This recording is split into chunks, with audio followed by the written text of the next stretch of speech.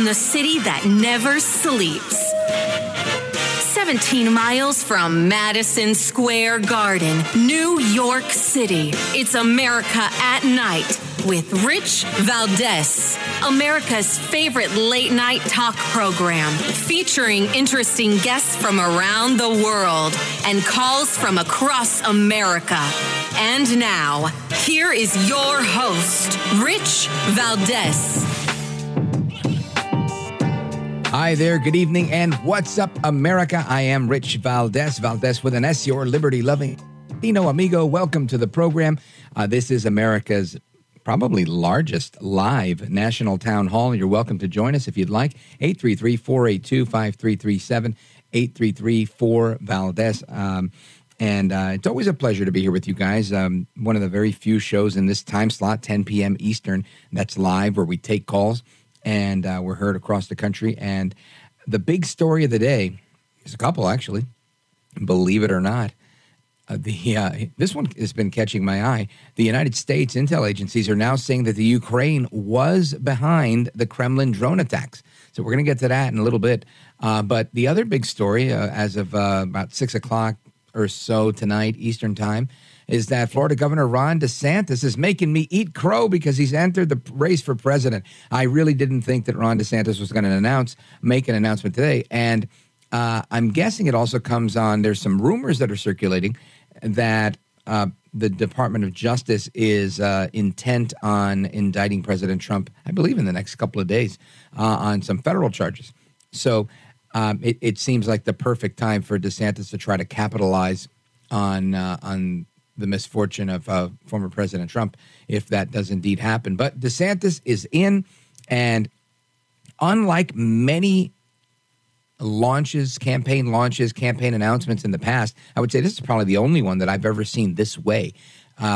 He launched it in an interview that he did with Elon Musk over the phone, broadcast on Twitter. So they had the audio.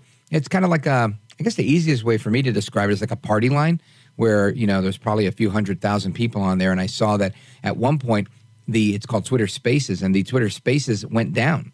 So literally the internet broke because everybody was trying to get in on listening to Ron DeSantis's announcement.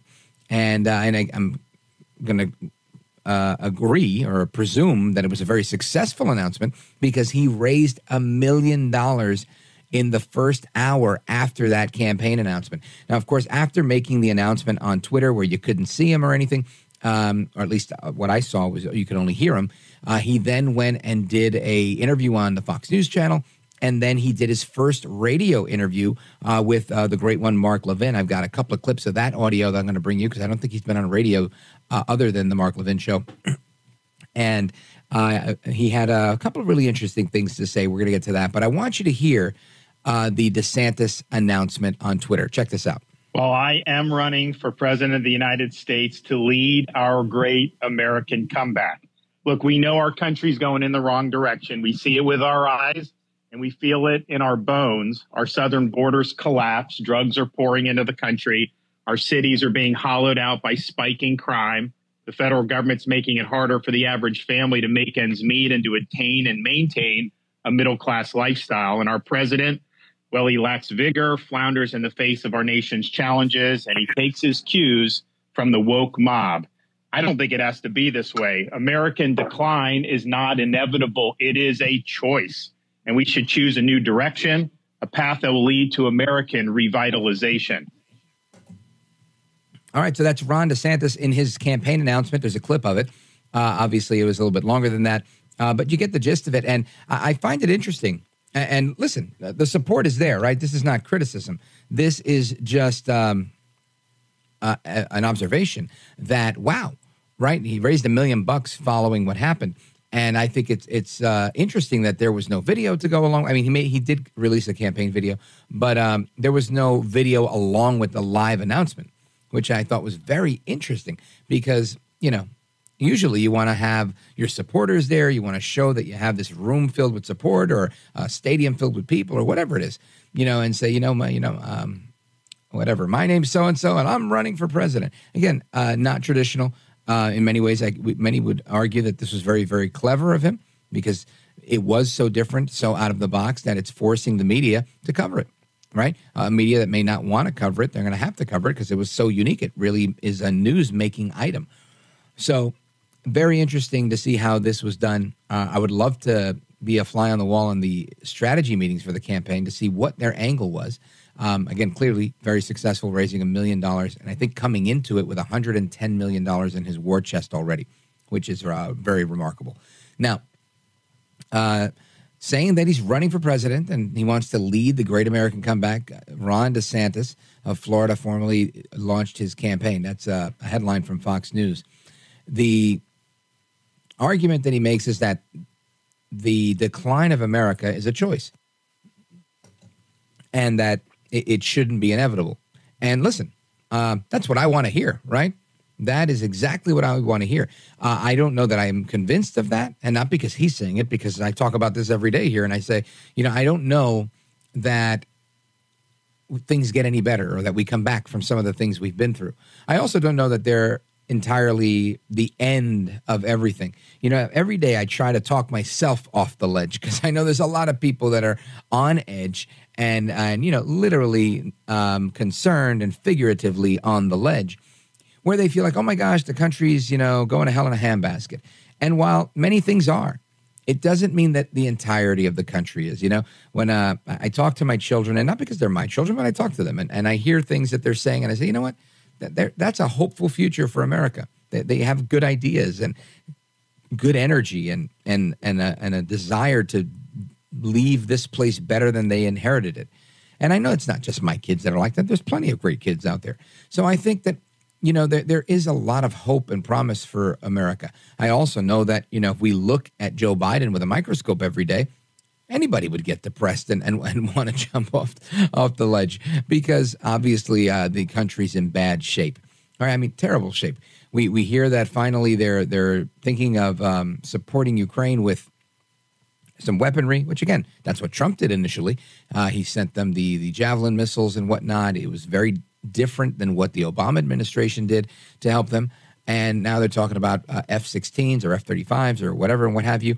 And this comes right before we find out that, yes, in fact, the Ukrainians are now being believed by the United States, our intelligence agencies, to be the responsible party for the attack on the Kremlin, with the United States government now saying, look, don't go it alone.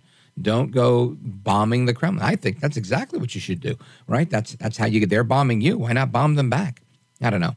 We're going to get with General Blaine Holt to get to the bottom of that. Plus, we're going to talk more about the DeSantis announcement, your calls and opinions on that as well throughout the evening, as well as the debt ceiling negotiations. They're not budging much, but we're going to get the scoop on what's happening there. And this is a story I covered maybe about a year and a half ago, where people are injecting themselves and transfusing the blood of younger people. Older people are taking the blood of younger people, saying that it makes them feel young. And critics are saying, well, how young are you going to go? You want like baby blood into somebody that's like 70 trying to really feel rejuvenated? Is this the real fountain of youth? Crazy thing. Interesting article in Newsweek about a year and a half ago, which I'll remind you about. But I want to talk to somebody who's an expert on peptides, and he's going to explain a little bit why this may or may not work, and we're going to get his take on that. So very interesting set of guests and interesting set of topics, as well as the news of the day that we cover live right here with you guys tonight. 833-482-5337, 833-4-VALDEZ. Straight ahead, General Blaine Holt. This is America at Night with Rich Valdez.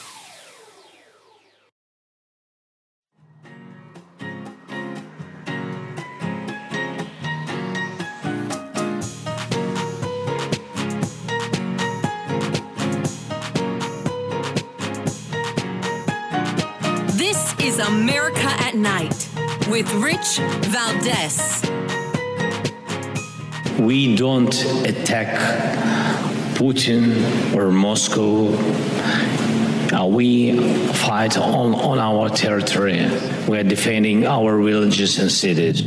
We don't have enough weapon for this. That's why we don't use it anywhere. For us, that is the deficit. We can't spend it. And we didn't attack Putin. We leave it to tribunal. All right, that is Ukrainian President Volodymyr Zelensky, and that was May 3rd, 2 days before Cinco de Mayo, who is a national holiday here. And President Zelensky saying, we did not attack Putin or Moscow. And now, today, we find out from U.S. intelligence officials that have intercepted Ukrainian communications in which officials said they believed their country was responsible for the operation without supervision from top officials, including Zelensky or his top deputies. This was reported by the New York Times and is being re-reported by Fox News. And I want to get to the bottom of it from somebody that is the former deputy representative to NATO, United States Air Force, retired Brigadier General Blaine Holt. Welcome, sir. It's great to be with you. And I have to tell you, your accent was perfect when you my excellent. Das bedanya. Da. Yeah, da, niet. All right. Those are all the words I know. And borscht. Okay. So I had a girlfriend from Kazakhstan a little while back, like 6 or 7 years ago. So I learned a few things. But thank you, General. I always appreciate your time. And I love how you're able to make, regular people like me in Radioland understand the crazy here. Because I look at everything politically. And I just think this is a scam. That's that. Who are they running game on?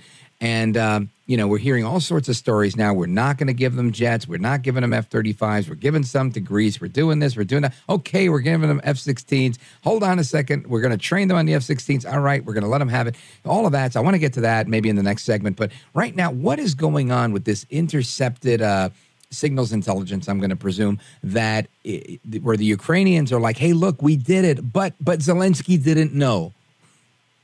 Yeah, it's, in your run-up to the question, I think you nailed it. We're on again, off again. We don't know if we're giving the right stuff. We don't know how much money we're paying for it. The administration comes out and says one thing, then does another. Who blew up Nord Stream? Who didn't blow up Nord Stream? So it all boils down to this. When you get a release like you got today on this so-called intercepted communications, well, the military officer in me asks, well, why are we releasing intel like that? If we want to just send a message to the Russians, well, then send the Russians a message. But you're putting it out into the public for some reason. And the problem is your credibility is shot. We hear things from the podium every single day in D.C. and on a variety of issues, not just Russia, Ukraine. It could be the border. It could be our overly inflated currency. But the problem is the people are just not really believing. It's like, well, maybe the Ukrainians did it. Maybe they didn't do it. The problem is we'll never know because we just don't believe you. 100%. And I was going to ask you to put your Dr. Phil hat on for a second to help me with this, because this is really an issue I have where I don't like Putin. I don't like communists. And I call them pro-Putin patriots, right? People that love America, but they're so incredibly pro-Putin. And some of them is because they're just independent thinkers and they're like, look, he's not as bad as that he's been made out to be. And I could respect their opinion on that.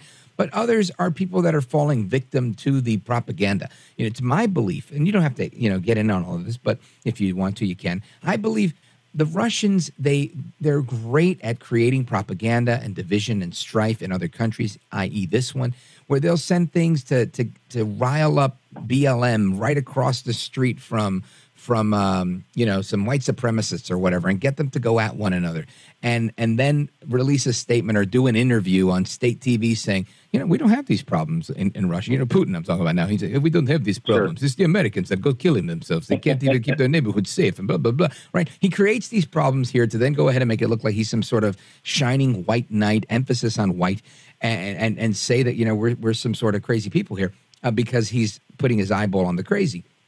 And then I'm at odds with people calling into the show and people in my circle that are telling me, Putin's just really not that bad. If I had to choose between Putin and Biden, shoot, I'm picking Putin. And I'm like, no. And then if I say, look, I don't like Putin and I don't like Zelensky either, and guess what? I don't even like Biden, but I love America. And then they're like, no, you're pro-Nazi. How did I become pro-Nazi? I know. So, talk me off the ledge, General. I'm gonna. I'll talk us both off the ledge, actually, because I'm right here with you. The American people are more complicated and smarter than the mainstream media gives credit for. So the mainstream media wants you into two cattle pens. You're either going to be into what they're anointing you to believe, which is all things Ukraine, all things Western, all things EU are good and free and the best. And we all must now place our solemn loyalty into this bucket. And then we should all know that this other pen is the Russians, and they're bad, and everything they do is bad, and it's just completely bad. And it's clearly a case of one versus the other, good versus evil. And I'm here to tell you that there's no war that's ever been fought that's like that. And this one certainly is it's a big mess. Look, Vladimir Putin's a bad man, and has had absolutely zero problems with not getting his way with adherence to the Minsk Accords. That was his initial gripe. But even before then, he didn't like the color revolution and took Crimea. Well, here he is killing innocents, raping, abducting children, destroying a country.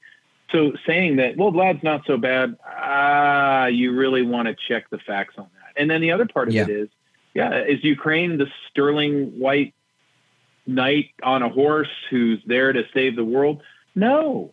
But I think that Americans, we can all put our equities behind a people that are being torn apart, destroyed, everything they ever worked for being vaporized in a hot war zone.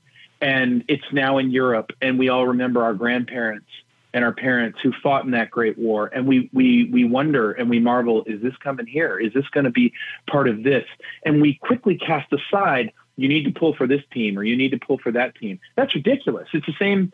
It's just as ridiculous to say that if I want more accountability in the money that we're spending and what our strategy is and how we're spending our money, that somehow that means that I'm not with the Ukrainian people. That's ridiculous. I actually help advise certain Ukrainian officials on how we can have a better war plan and a strategy. And I'm routinely interviewed in the Ukrainian press. And so there's nothing wrong with an American who says, but I want to hear the whole story.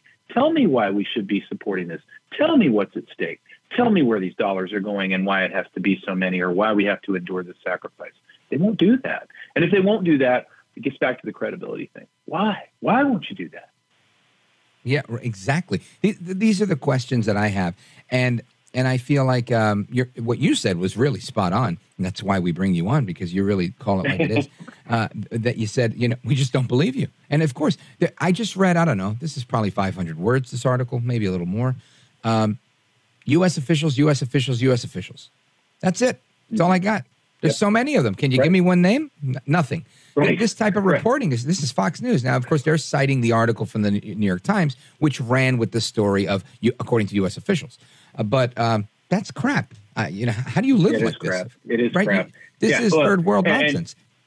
Right. And go away, peasant. Why are you asking questions? How dare you? And then it's starting to get even worse, because now they want to say, if you question this stuff, we're going to brand you a misinformation type person, or we're going to make you call you an extremist if you don't toe this line.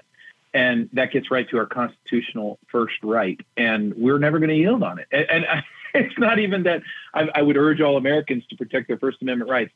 Who has to do that? We're going to. We're Americans. We are inherently curious and suspicious of our government. And by the way, we're self-governed. Amen to that. Don't go anywhere, General. We're coming right back. Folks, we're on with General Blaine Holt. You know him from Newsmax TV. He's got a lot of other things going on. We're going to plug those on the way back. Don't go anywhere. And if you have a call or a question, 833-482-5337, 833-4-VALDES. We're coming right back. Don't move a muscle.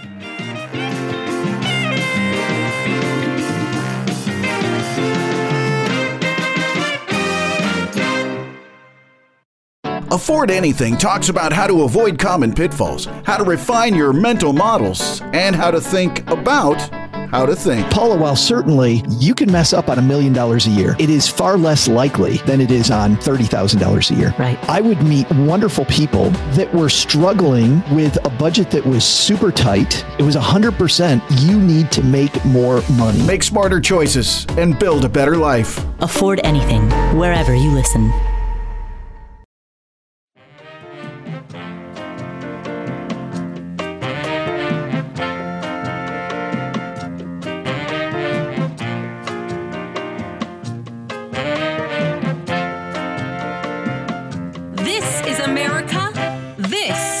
America's night. This is Rich Valdez. What's up, America? Welcome back. It's Rich Valdez. I'm here with General Blaine Holt. And again, we're going to be getting to more news on the announcement of Florida Governor Ron DeSantis announcing for President of the United States. We'll be getting to that throughout the evening and continuing to update you on that, how that goes. But I wanted to circle back with what we were just talking about on the Ukraine and what's going on in general with foreign policy. And what's up with these F-16s, General? Yeah, so that's a very complicated issue. At the surface, I have to think that just announcing the F-16s was meant as something to get Russia's attention and maybe get them to some sort of table to even talk about this. I think that they're willing to have that sit-down talk. But you know, for listeners, the F-16, that lead time to get that thing into the fight with some sort of command and control that we don't normally use, with where is it going to take off, all those details in the training, it's not going to be in the fight right away. So okay, have the debate, but that's not going to affect the tactical battle on the ground. And, you know, my question is, if it takes a minimum of 9 to 12 months, are we even going to have a war by that time? Or will the Russians say, oh my gosh, an F-16, we better straighten up and let's start talking about this? That does not appear to be their posture at this juncture. Let me remind everybody, General, that in addition to your work with RestoreLiberty.org and in addition to your work with Newsmax television, you also are a retired general in the United States Air Force, a pilot yourself. So when you're giving us this information about the F-16s and the lead time and how to get here, there, X, Y, and Z, you're talking from your experience on the ground, or I should say in the air. Yeah, absolutely. I'm mostly heavy jets. I flew fast movers when I was teaching in T-38s, but the Belgians, when I was a staff college student there, were nice enough to give me 5 hours of F-16 time under the watchful gaze of an instructor, and I loved it. But what I can say about the F-16, while it's just a dream machine, it's not that hard to fly. And I would think that the Ukrainian pilots, the accomplished MiG pilots, would adapt to it very, very quickly. The problem is, the weapon system itself is very complicated, and it does take time to learn. And then there's language barriers. There's maintenance training that has to go on for those crews. And again, back to the logistics. Where will we support it from? The F-16 needs a clean runway. Will it be from another NATO country? Will that then make the NATO country a combatant? And again, all these questions could be answered. Do we give them an aircraft carrier? Right, all that. They should be answered. But that's the whole point, is in these press conferences, ask these questions. They're legitimate questions. It's our F-16s, the American people's F-16s, or it's going to be some NATO countries' F-16s. But we deserve to understand what this means. And before they said, no jets, it's going to escalate things. Okay, what's changed? Tell us. Because we're fighting this war in our name and with our money. And with some of our people who have volunteered to go over there as contract, we'd like to know more about what it is we're trying to achieve with the resources and what this brings to bear. And I don't think that those questions get answered. I think that's very troubling, especially when we see what's happening on the ground. You've got the Chinese who just came in to try to broker a deal. They went apparently away hat in hand and could not get that done. You've got this incursion into Belgorod, which Zelensky had said, we're not going into Russian proper, but here we have this group, and they're now saying there's several stories across the web that says, there were American weapons involved. Okay, sounds like an investigation to me, because what we need is the transparency, because these are very dangerous topics. And then is the fall of Bakhmut going to lead to a Russian army that has a clear path to Kyiv? So what are we hoping to get done here? Because 1 year later, it looks a lot like World War I. It doesn't look like that we've given the resources to compel the Russians to leave Ukraine. Yeah. Now, and these are all really valid points. 3 points I want to bring up. Number one, this is my ADHD and curiosity about To Kill the Cat. Of the thousands of hours you've spent in the air, is the F-16 the most badass jet you've flown? Well, from a fighting perspective, like I can go lay a hurt on you air to air or air to ground. It's a nice bomb truck. It's a good dogfighter. The pilots who have flown it have sworn by it. But my pride and joy is the C-17. I'm a heavy guy, and I'm the 80th pilot on the C-17, and that's the Millennium Falcon. And there's so many things it can do. Not appropriate for this war, of course, but to bring the bacon, beans, and bullets, absolutely, it's been used here several times. But the F-16 is a very formidable airplane. Cool. Now let's go to the logistics stuff. So from your assessment, does Ukraine have the logistical capacity on their runways and their airports and their military bases to facilitate what you're talking about between maintenance and the runway space necessary for the F-16? At this time, they do. It will take some support. I do know of groups on the ground in Ukraine that are working projects to make that a possibility. So that's a doable do. The problem is it is a military target once that stuff gets stood up. And so do we then see a barrage of missiles going after, hundreds of millions of dollars of infrastructure that just got put down to host an F-16 unit? So again, how will you defend Wouldn't it? you do that? Well, I would work with air defense systems like Patriot. If you were Putin, wouldn't you take that out? I would. Oh, absolutely. It's a legitimate military target. That's my concern is if F-16 launches from another NATO country, does that then get us into a bigger fight? Well, let's just say, for example, the F-16s were taking out of Poland. Well, first off, if they do that, they're going to need tanker support. Where's that coming from? Is that going to be a Ukraine tanker? They don't have one. Is it going to be a Ukraine crew that refuels that jet? They don't have one. But wait a minute, it took off from Poland. So is the Polish base now a legitimate military target? The Russians will see it that way. And so, again, these are things that, okay, fine, you want to give F-16s. How are you giving F-16s while sticking to your original goal of keeping NATO and U.S. forces out of the fight? What's your plan? Because it doesn't look like those questions are being answered. Yeah, and that's really my question, too. And maybe you can shed some light. Maybe you don't know. I know I don't know.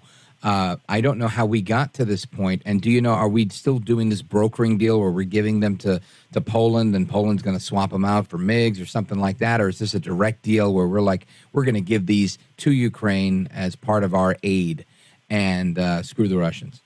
I'm adding screw the Russians because that's how they're going to see it. Yeah, but it's unclear. I think at first blush, the statements out of the administration that we've seen is we give permission for F-16s to go from a NATO country to the Ukrainians. And the idea would be then, okay, they have permission. So let's say Poland or Belgium gave their F-16 fleet over to the Ukrainians. The idea would be that then they would go buy and refill their own stocks with F-35s. Now, who does that make very happy? Well, it certainly makes the defense industrial base in this country extremely happy. But that's kind of what I understand is the scheme. The other thing is when we talk about accelerators, if you really are going to do this, oh gosh, get the jet into the fight right away. Well, then do you then, instead of Ukraine pilots, say, okay, well, let's open it up to contract pilots with F-16 experience like we did in World War II with the Flying Tigers? They didn't initially take commissions in the U.S. military. Claire Chennault, Pappy Boynton, they all went off and flew for the Chinese Air Force until the United States came into the war. But there it is, and that's why I brought this example up. What happened? The United States came into the war. So are we looking at the precursor to a NATO country or the United States coming into this war? Okay, I'm not sure we're going to do that or not going to do that. But how much diplomacy have we seen come out of our State Department towards ending this war in the last 14 months? I'm going to argue very little. I'm going to say none. Yeah, right. None is the right answer here. And they don't do any. They're not even trying. Blinken's useless. Hey, Russia, let's have a talk. That would be where we would start that. Right.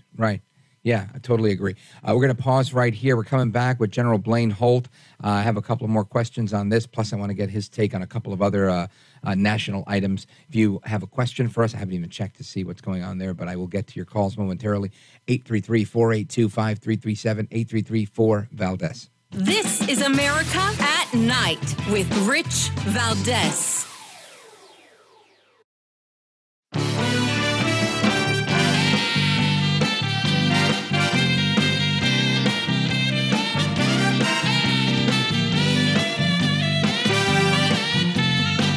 Rich Valdez, who, again, will do a fine job, and I know you'll enjoy listening to him. This is America at Night with Rich Valdez.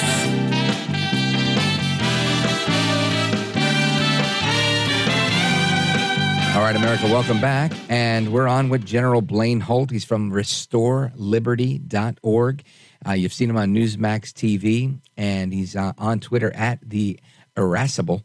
The Irascible Disruptors, his column on Newsmax.com. Definitely check it out. Always some great insight. And General, I guess I wanted you to put your clairvoyant hat on now and just how do you see this unfolding? You've got a lot of wisdom that you've gained over the years, and you have a lot of on-ground know-how. Do you see this becoming a thing where the U.S. gets in? I know you're saying it seems like the writing is on the wall, but do you see that happening, or do you think this is just some posturing? Maybe Biden's trying to look a little stronger to get better numbers since he's not doing great. What say you?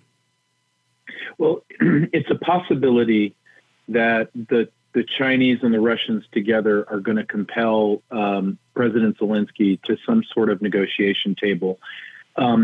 If we see that the logistic support that the Ukrainian army needs to get on this counteroffensive doesn't materialize. But, in military operations, if you're on defense, it's one thing. But if you go on an offensive strike, you actually consume logistics at 3 times the rate. And they're saying their intel chief today, General Budanov, said we need more. Well, we're sailing through seasons here, and you can see where the Russians are going to intensify their attacks to soften the will of the Ukrainian people towards some sort of deal, especially if they don't see progress. What I'm concerned with is we in the West are looking at potentially getting involved in a war in Europe. We're not watching this other flank that's materializing in Asia. China is on the move against us right now in a very aggressive way. Microsoft, not DHS, Microsoft is alerting us to a cyber attack that's underway right now as we speak by their. And we saw Twitter fail group during the DeSantis announcement. I don't know if that's related, but it was interesting how it looked like he broke the internet. Very possible. The Vault Typhoon group, which is run by the CCP and the PLA, has attacks going on right now against our infrastructure, and they are in progress. And so this is on the same day that we're welcoming the Chinese ambassador who did not even present his credentials, did not even come straight to D.C., did a little presser in another city. Do you know what would happen? Is he the hacker? Is the ambassador that's visiting the hacker? Okay. Just checking. No, but he's certainly on the same team. And then if you think about the reciprocity, do you think you could pull that off if you were the ambassador from the United States going to China? What about trying to buy some of their farmland? Or just walk into the border and start selling drugs to everybody, because that's what they do in our country every single day with fentanyl, killing hundreds of thousands. And so if we're focused on Ukraine, and China's delighted because they see Russia and the United States and Europe weakening themselves over this military war, while China's just sharpening its knife. And they're showing every day this propensity towards aggression. And yet here we are, hat in hand. Many Americans will be attending the World Economic Forum's, what they call Summer Davos seminar in Beijing, hosted by Xi Jinping. And they're going to discuss central bank digital currency and how we might all just do better on that system, which I think if that won't wake you up, I don't know what's going to wake you up then. General Blaine Holt, these are huge concerns for this audience, for me. We bring them up every now and again, this CBDC and how they're making this effort to replace the dollar with the currency where ultimately Big Brother's watching and there's total control. And to me, that sounds the alarm. I think, oh my gosh, not good, no bueno. But it seems like there's such a high degree of traction with so many bureaucrats and some on the left and others that are just kind of wishy-washy in between, asleep, whatever, what have you. And I think, do we escape this, or is this a natural part of the progression of our republic where we're supposed to be in this new digital age where the government rules? I say no, but what do you think? No, this is I've talked to actually people who would term themselves a global elite. And And this is something they have in common, all of them, I believe. They don't know the American people. They don't even know who we are. They don't know why we attend football games on Friday nights, why it's important to go to church on Sunday or be with your community. They have no idea what are the buttons that get the Americans to actually wake up and take action. And they're making some grievous mistakes. No, we're not going to surrender our liberty. But that doesn't mean that they won't try. We see every day an administration that's doggedly determined to look beyond our Constitution, usurp us, usurp our freedoms, whether it's the First Amendment, the Second Amendment, our due process rights. They don't care. They absolutely don't care. And we're also not impressed with the so-called good guys who are having lots of hearings, but we don't see anybody indicted and nobody's going to jail. And let's not talk about impeachment because that's just too harsh a word, even though the last president endured all of that and had some pretty effective foreign policy going at the exact same time. Unbelievable. So China's practicing their unrestricted warfare against the United States. The United States is just sitting here taking it on the chin, and we're looking at potential global conflicts on two fronts, and the economy's a mess, and we can't even figure out the debt limit.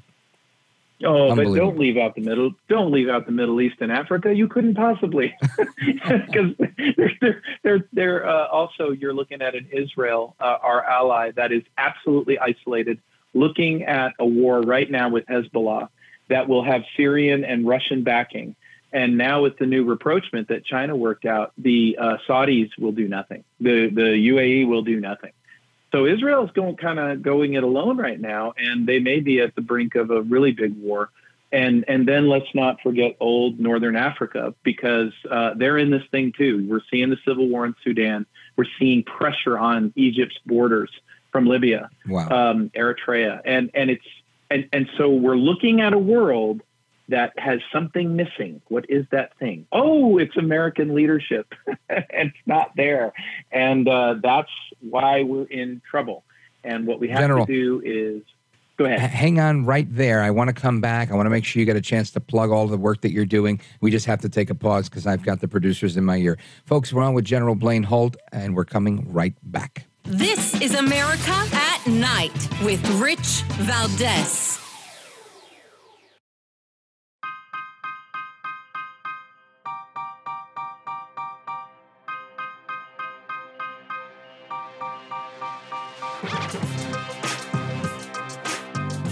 America at Night with Rich Valdez. All right, while the United States cyber infrastructure is under attack by Volt Typhoon, we're here discussing it with retired General Blaine Holt from Restore Liberty. General Holt, we got a minute to you. Wrap it up and let us know how everybody can keep up with the work that you're doing. Well, thank you. All I would say is watch these threats and take them very seriously and really dive into your communities for support and bring them together. For me, I can always be found at restore-liberty.org. We would love for you to come check us out. Whether you're red, blue, up, down, there's a home for you there if you love our Constitution and our liberty. I'm at the Irascible Disruptor at Newsmax. It's my blog. I publish weekly there. And then I'm always at Twitter on _Irascible. And I just greatly appreciate all of the support of your listeners. And it's always a pleasure to have these discussions with you, Rich. Absolutely, sir. Thank you. It's always a pleasure as well. I could probably do another hour just on these threat actors that are attacking Microsoft, and Microsoft releasing a statement saying, well, they're not trying to compromise us more than they are. They don't want to disrupt. They're just really continuing to conduct their espionage. This is Microsoft saying this. So we're in bad shape. and where's Joe Biden in all this? Anyway, General, thank you. I appreciate it. Folks, more to come straight ahead. 833-482-5337 is our number. We're going to continue our discussions in the next hour in just a couple of minutes. And before we do, I just want to give you an idea of what we're going to talk about. We're going to talk about the debt ceiling, another mess that we've got. We're going to discuss that with Joel Griffith. He's from Heritage. And we're going to find out what's going on with these budget trends and why we are having these problems that we're having. And hopefully that we're somewhat closer to getting a resolution between McCarthy and Biden, plus a couple of other things that are on the agenda. And old people transfusing themselves with younger blood. Sounds crazy, but it's actually happening. We're going to talk about that as well at the bottom of the next hour. Don't go anywhere. It's America at Night with me, Rich Valdez, and we're coming right back.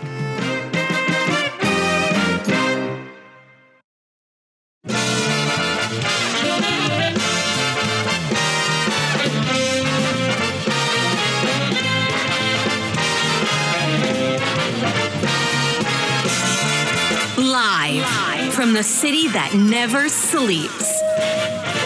17 miles from Madison Square Garden, New York City. It's America at Night with Rich Valdez, America's favorite late night talk program, featuring interesting guests from around the world and calls from across America.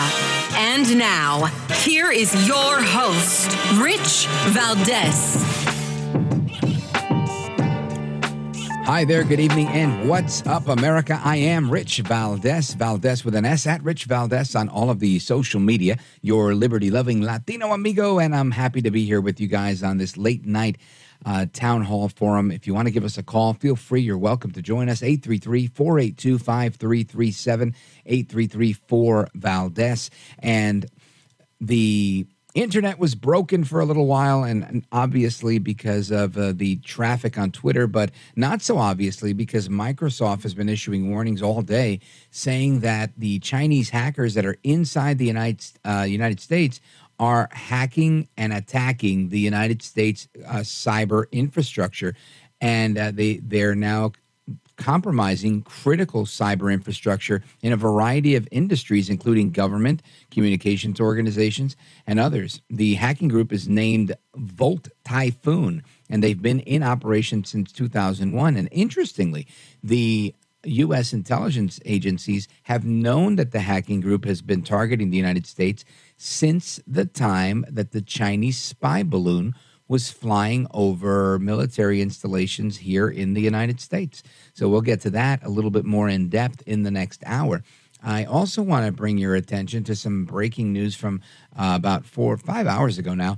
Ron DeSantis, the governor of Florida, announcing his campaign on Twitter and saying that it's time to get back to American leadership, and he wants to lead that comeback. He gave his exclusive first radio interview to the great one, Mark Levin, and he explained that as president, he knows exactly what powers he has under Article 2 of the Constitution. As governor, I studied all the authorities that I possess constitutionally, statutorily, customary policies. I knew what I needed the legislature for, what I didn't, local government vis-a-vis me, and the same thing would apply to the presidency. You understand Article 2 powers. You understand where your leverage points are. You understand your statutory authority. You also have to be willing to assert the true scope of Article 2 powers. And I think a lot of our presidents have not been willing to do that, for example, vis-a-vis the administrative state. That's Governor DeSantis and his announcement and his follow-up with a radio interview with Mark Levin. Now, we also have Karine Jean-Pierre at the White House discussing the current situation, right? Saying that it's a manufactured crisis and they're trying to hold the United States hostage.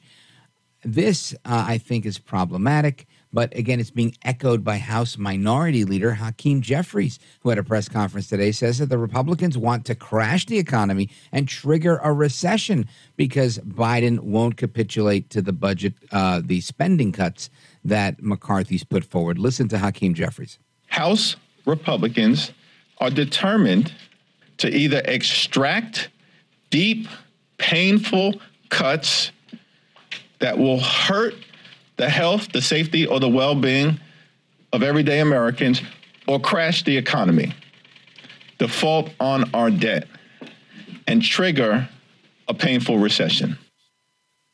Now, the only thing triggering a painful recession, in my opinion, is the massive spending that the Biden administration has overseen, and now they're trying to shift the blame over to the Republicans. But Don't take my word for it. We're going to get with an expert. Joel Griffith is a fellow at the Thomas Rowe Institute for Economic Policy Studies at the Heritage Foundation, and he's our guest. Joel Griffith, welcome to the program. Hey, good evening. Thanks for having me tonight. Oh, it's my pleasure. So when you hear this rhetoric coming out of Washington, you hear the House Minority Leader playing politics on an issue that is of a significant import. What is your reaction to Hakeem Jeffries saying that it's Republicans that are trying to crash the economy?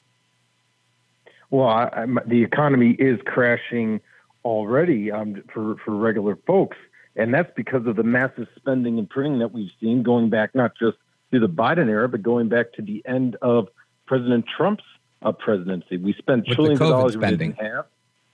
Well, we can call it COVID spending, but what we know is that printing and spending that money allowed these shutdowns to perpetuate. These shutdowns that, of course, should have never have occurred. It allowed that to happen, and now we're paying the consequences. Everybody loved seeing those stimulus checks. Most of us received those in their checking accounts automatically. Well, now we're paying for it. It created so much economic distortion, and now President Biden is trying to lock in place those elevated spending levels into perpetuity. We simply cannot afford it, and that's one of the big takeaways when you look at the situation where on the budget. If you look at what Republicans are proposing, it's not really any big spending cuts.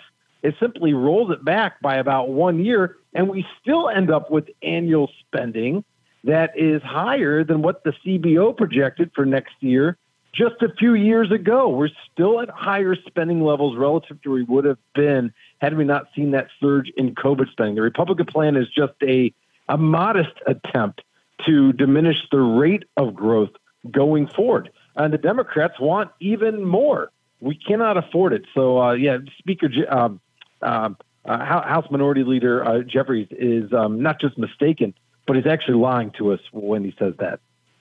Now, looking at a situation like this, and besides the politics and all the rhetoric, it seems to me that, and I think a lot of people don't agree with me, but I'd love to get your take on this. I feel that McCarthy has been out there. He's gotten the what he got passed in the House, and I feel like he's done his job thus far. It's Biden that's saying, no dice, we're not playing, at least. But I see it that way, and I realize I may be a biased observer. So is it your opinion that Republicans have the upper hand in these negotiations? Well, without a doubt, the Republicans have been making overtures now to President Biden for weeks, while President Biden has been gallivanting across the globe. And if you look at the proposals the Republicans have made, they meet him far more than halfway. No real long-term spending reforms or even in that Republican proposal. So it's simply a misnomer that Republicans have not been working to negotiate with the president on this. Now, as far as the upper hand, the Congress does have the power of the purse. That is their constitutional prerogative. I think that's why it's very important that Congress stands firm on this debt limit. President Biden does not have the power to raise this debt limit or to issue more borrowing on his own. He needs congressional approval to do so. And I believe that fiscal conservatives in the House and the Senate should stand firm and do their best to have dollar for dollar spending cuts for every dollar that the debt limit is increased. But you see, Joel Griffith, what happens here is the White House press secretary, KJP, Karine Jean-Pierre, she says that this is a manufactured crisis, right? There is no problem. And then Jeffrey says, well, the only problem that's going to happen is that they're driving us to this economic collapse. And I just, as much as I see that, and I laugh at it too, and I think, come on, that's just not the case.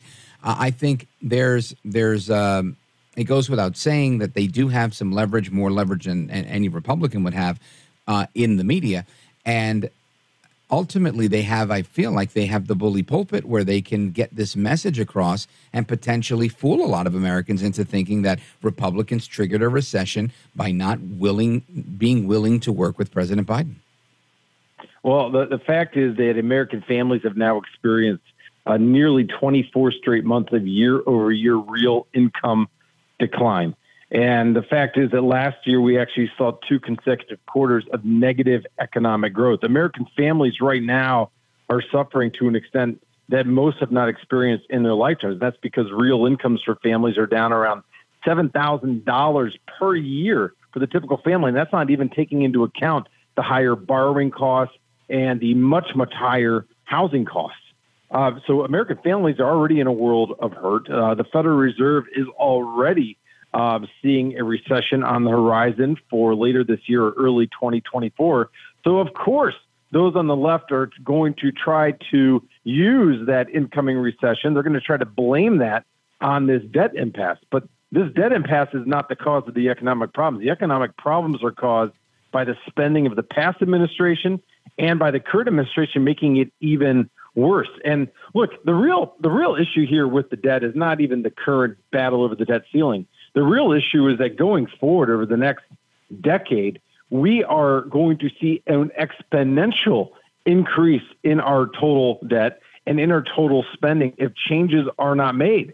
And what I fear that what we saw over the past few years with the Federal Reserve printing trillions to pay for the so-called COVID spending, you're going to see that happen once again because there simply will not be an appetite on the part of investors to buy up government debt that is paying less than the inflation rate.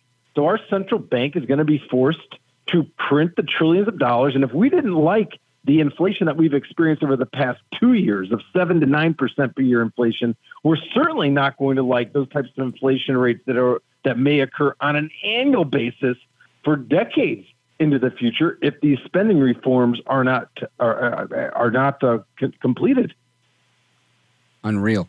And I think this is why I agree with you that not even the fiscal concern, anybody who has a vote in Congress, anybody at all, they need to, I think, get behind these, in my opinion, very modest requests that McCarthy's put in place, these, 1 or 1.5% spending caps, because it only makes sense, and trying to get things to that 2019 level would be ideal.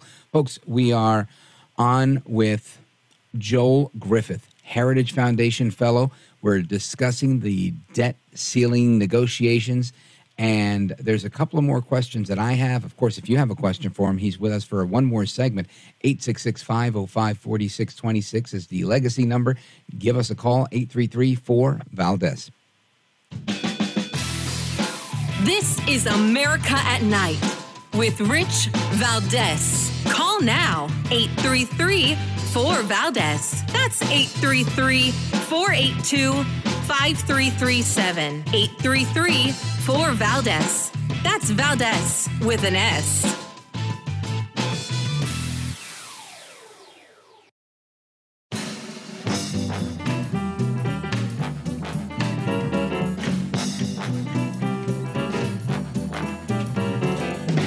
Call now, 833-4-VALDEZ. That's 833-482-5337. 833-4-VALDEZ.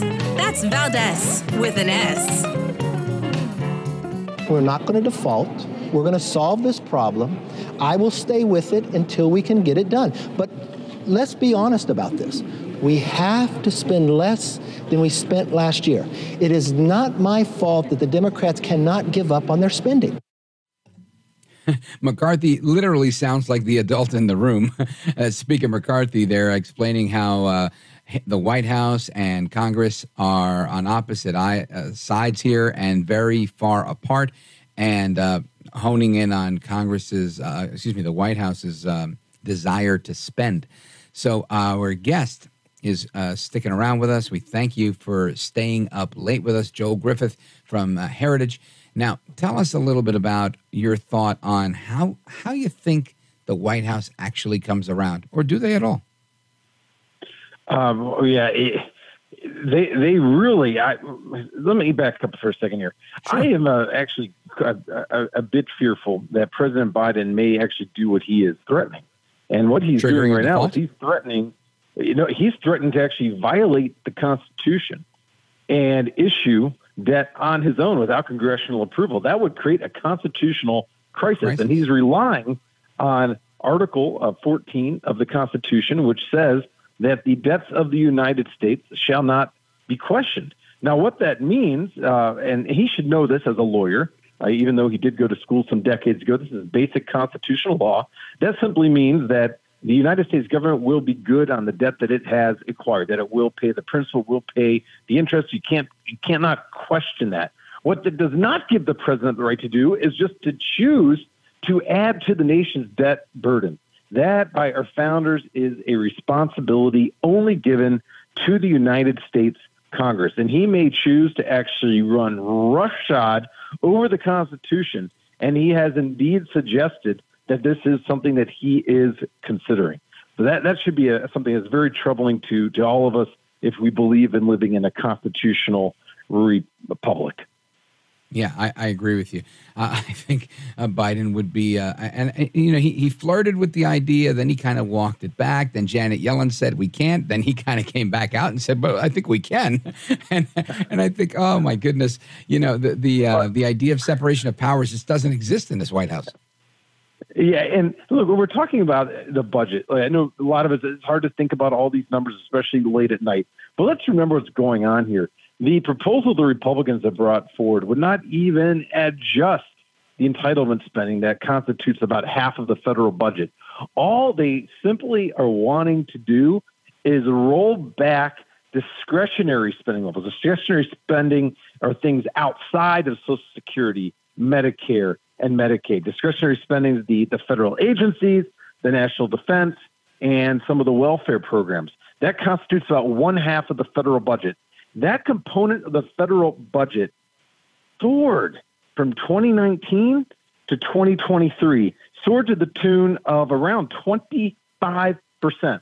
All this would do is shrink it by about 1.5 percentage points. That's all it would do, and then grow it going forward by 1% a year. And I just find it astounding that after all this explosion in government spending, and of course, I know they blamed it on COVID, but they've kept those spending levels very close to those peak points during COVID. That's what President Biden seems to be willing to risk a default on. It's preposterous. I agree with you. Folks, we're on with Joel Griffith, research fellow at the Thomas Rowe Institute for Economic Policy Studies within the Heritage Foundation. Joel Griffith, let everybody know how they can follow you on social media and keep up to speed with all the work that you're doing. Sure. You can find me at heritage.org and also on Twitter at Joel Griffith. Easy enough, right? I got one of those too, where it's simple. It's my name. Check him out at Joel Griffith. That's with 2 F's. And Joel, I want to thank you for being with us and helping make some sense of what's going on.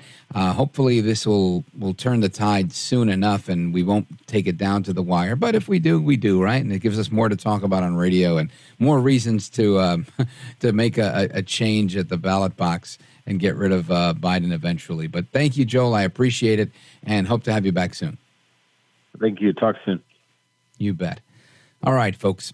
Straight ahead, I want to revisit a topic that I've addressed on my podcast, This is America. My podcast, This is America, you can get that wherever you get podcasts, and it's different, it's distinct, it's not the same as this show. It's only 1 hour in length, more like 45 or 47 minutes.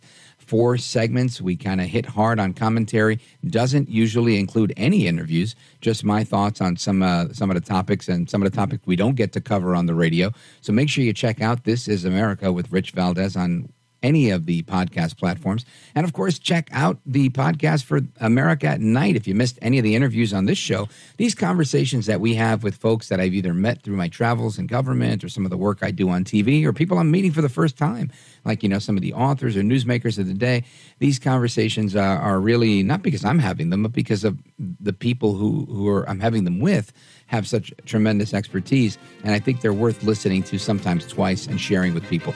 So if you want to do that, you can go right ahead and do that. Rich Valdez, AmericaAtNight.com is the website for the podcast, for replays. You can see everything, all the archived episodes there as well. And straight ahead, this topic that I addressed on my podcast was, can the blood of young people slow your aging? Well, there's a lot that say it can. We're going to find out more straight ahead. Don't move a muscle.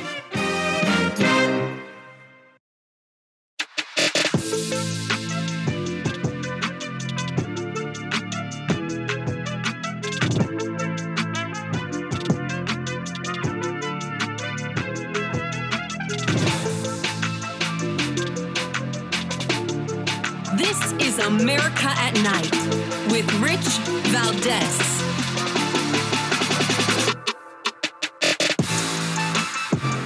All right, America, welcome back. It's Rich Valdez. Our phone number, 833-482-5337, 833-4-VALDEZ. And as I mentioned earlier, we want to follow up on a topic that we discussed a couple of years ago, right? Newsweek had put out an article titled, "Can the Blood from Young People Slow Aging?" suggesting that Silicon Valley has bet billions that it will. That was back in April of 2021. And shortly before that, Bloomberg had issued a report stating that the FDA was warning against this. Listen to this.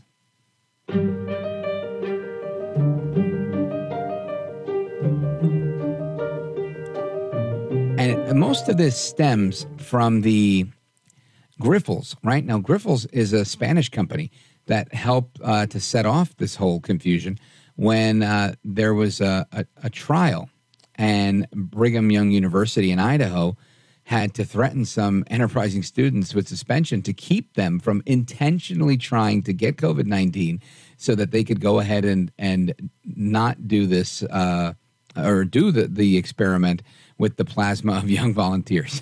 And it's just crazy. But ultimately, Stanford was involved in in graduating the students, that started this company. And it's a $146 million deal where they got into this. Well, now, fast forward a couple of years, and you've got a whole new angle on this same story. Now, it's a tech mogul, right? This tech mogul is now trying to hack bioscience by injecting the blood of his 17-year-old son as part of his latest attempt to reverse aging. Now, this is kind of crazy, I think, but I want to get to the bottom of it. So we've brought in Lauriston Crockett, right? He's an expert on health and longevity and peptides in particular. He wrote the book, Peptides Are Life. Lauriston Crockett, welcome to the program. Hey, it's great to be with you. Thank you, sir. So we're kind of all over the place here with this topic where some people love it. They think this is the best thing ever. And, we're talking about the transfusions of young blood. People saying, some scientists are saying diseases like heart disease, cancer, Alzheimer's, and arthritis might benefit. Others are saying, we saw the benefit of using certain blood transfusions during COVID and trying to make that correlation. And I think it's kind of crazy, right? I mean, on its face, it may make sense, as like in a snake oil kind of way, but I don't think it makes a ton of sense. I don't think blood gets old, but you tell us, does it? Well, I think they're going about it totally in the wrong way. I mean, let's go back in history. Back in right around between 1585 and 1610, there was a lady by the name of Elizabeth Barthory, who actually killed over 650 virgins and bathed in their blood because she thought she could keep her beauty. You know what I mean? But we go back to the study right here on this article that came out, and they're talking about that they were doing something but this is nothing new.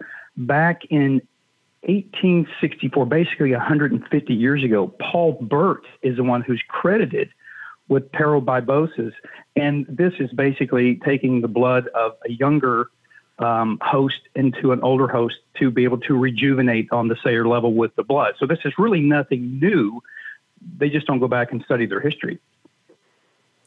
So what's your take on this billionaire? Is he going to find the same results people have found in the past? Is this more snake oil, or is there a new twist on it?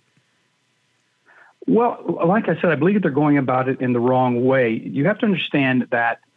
Let's talk about the human body. The average human body has 37.2 trillion cells. Every cell in the body has a peptide. The body communicates through peptide bonding, peptide signaling through natural peptide growth factors. So he's taking blood, and he's very, very excited about his son's plasma.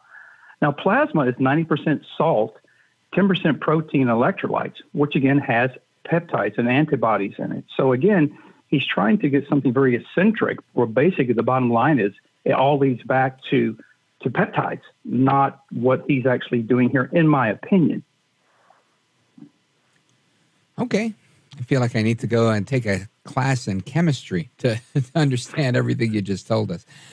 So in effect, for everybody listening that didn't understand what you said like I did, should people be hanging their hat on the fact that they can become younger by injecting themselves or transfusing the blood of young people? No, I don't agree with this at all.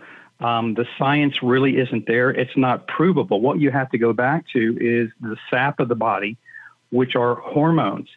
So, what study's been done, and people have heard about human growth hormone, but the problem is when you use a synthetic human growth hormone, it's very dangerous. It can cause cancer. So what we need to do is be able to work with our own and stimulate our own natural human growth hormone. And by doing that, then this is showing effects that he's trying to get. So human growth hormone regulates, my gosh, would you like to hear? So everything he's trying to achieve, we're actually able to achieve through a peptide hormone, which is produced through the pituitary gland. Now, as we're getting older, our body starts producing less and less HGH. And there's a reason for that.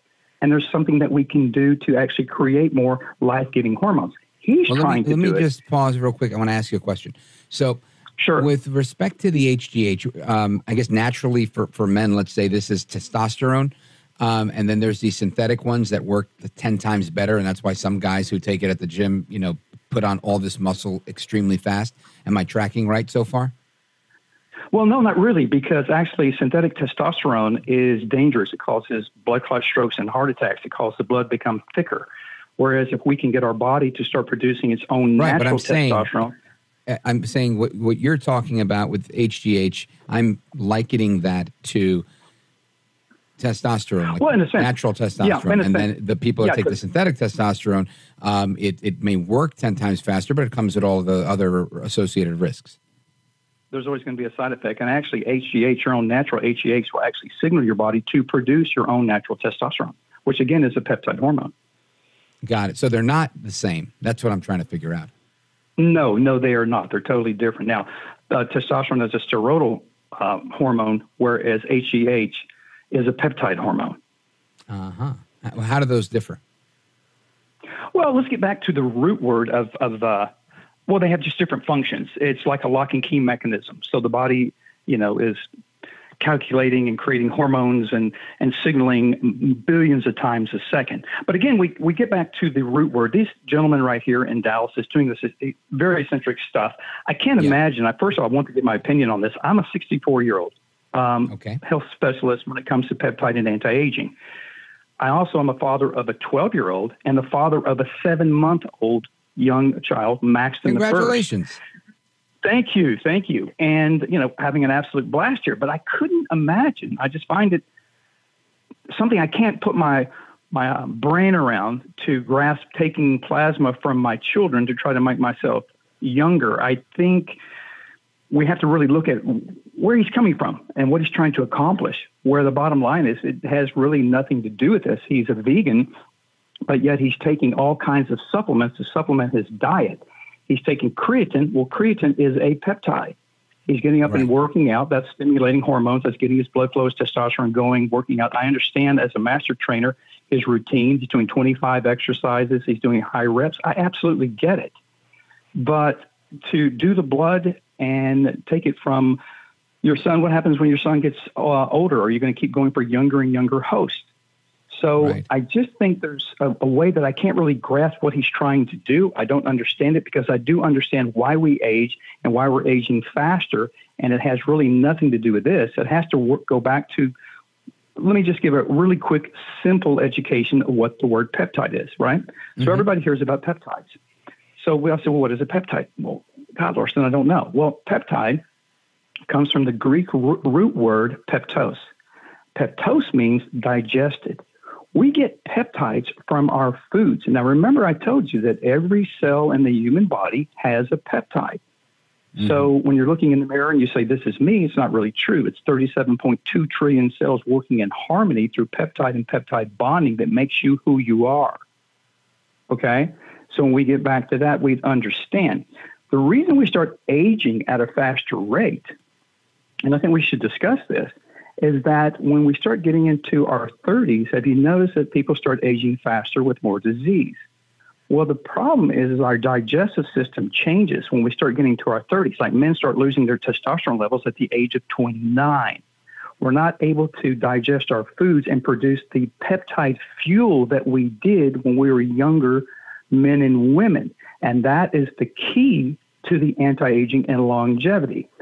You take me, for instance, I've had peptides now, ingestible peptides, in my blood now for over 20 years. For 20 years, I've taken these peptides. I'm 64. I do 6,000 reps a week. I do Krav Maga. I'm totally active by my father. My brain function is right on target. My testosterone level is 715, which is in the perfect high zone. But I'm not having to do all these certain things because I'm fueling my body with peptides the same amount that I used to get when I was a younger man. I'm 64. My digestive system has changed. So therefore, I have to fuel the body with peptides to give the body the fuel it needs to get these anti-aging effects, other than going in here and using blood and plasma from a younger adult, which really there's no proof behind it, what he's doing, but he's spending millions of dollars. There. We're going to take a quick pause, come back, and learn about why peptides, in your opinion, are superior to what this tech mogul is doing with his son's blood. And this guy's spending $2 million a year. Hopefully peptides are cheaper. Folks, don't go anywhere. We're having a very interesting conversation with Lauriston Crockett, and he's the author of the book Peptides Are Life, and we're coming right back. This is America at Night with Rich Valdez.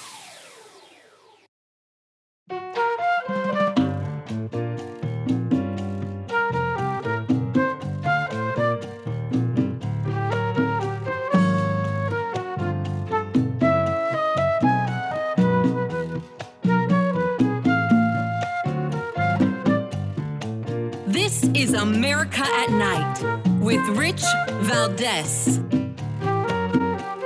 All right, America, welcome back. We're on with Lauriston Crockett. He's the author of Peptides Are Life, president of GenoStim Performance Lab, and he's explaining to us why peptides, in his opinion, are superior to what is happening with the story that we're talking about blood, the blood of younger people being transfused into older people and being the quote-unquote fountain of youth. But Lauriston says that peptides are what you need, and that's really the best form of anti-aging. Lauriston Crockett, welcome back.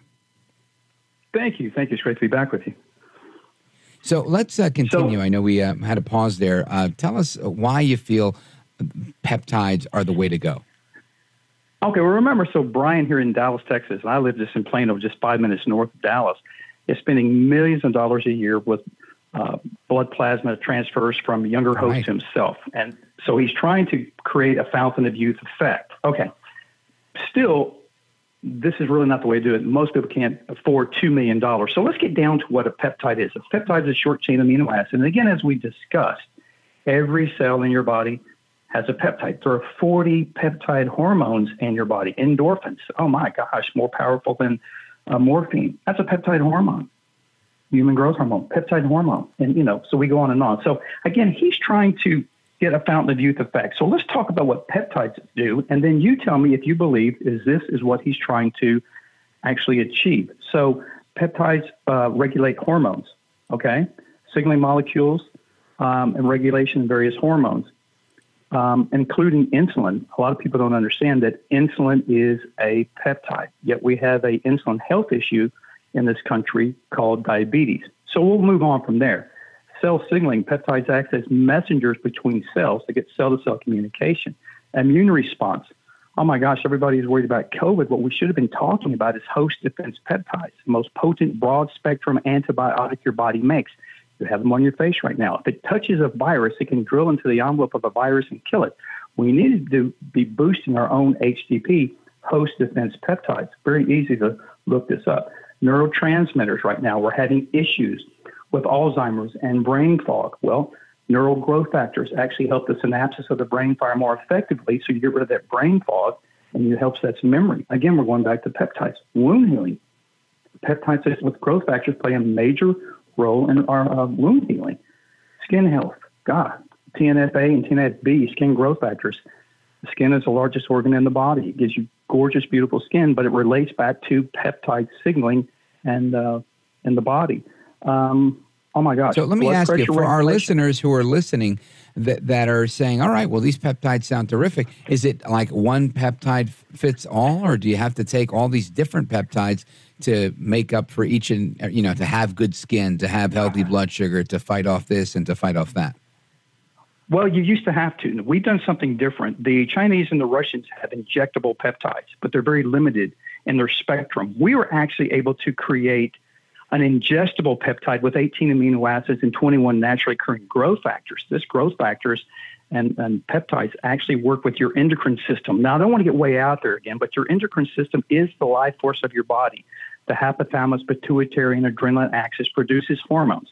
So get past that. Just look at hormones as being the sap and long-distance signalers in the body. This is all made up and created by peptide and peptide signaling. So we made an ingestible. And look, for over 20 years, I've been working in peptide longevity in dogs and cats. And as a matter of fact, we just won the award in Hong Kong for 2023 as a top product because of peptides. We're able to increase the lifespan of a lab mouse between 10 and 30%. You can find this in my book. This is what peptides are capable of doing. So Brian is here trying to do this with all this eccentric stuff, and these doctors are going to keep taking his money all day long. Or do we go back to the essence of the cell, and we go back to peptide and peptide nurturing and feeding to the body, giving it the fuel that it needs to rejuvenate itself? Now, that's logical compared to what I'm seeing here is a little bizarre. Right. Now, let me just let the audience know. I know that there's a book that you've written that's available for people to review and check out. What's the website for anybody that wants to, check out the book? Well, you just go to genostem.com. It's genostim.com. And, right now I'm selling the book. It's a 5-star book on Amazon. But, tonight we're just going to give it away for free. We want people to be able to go in there and look for different sections. Like, did you know that peptides fight against cancer and tumorous cells? Did you know that peptides help with insulin health issues? It's all in there. Pick out what leads to your life and what's important to you. And I hope the book will speak to you. And then understand that these are affordable peptides that have totally changed my life. And, like we said, give them the website one more time time because we're down to like 15 seconds, and I want to make sure they get a chance to get the book. Okay, got it. It's genostem.com. It's genostim.com. You can find more information about health longevity for you and for your pet family there.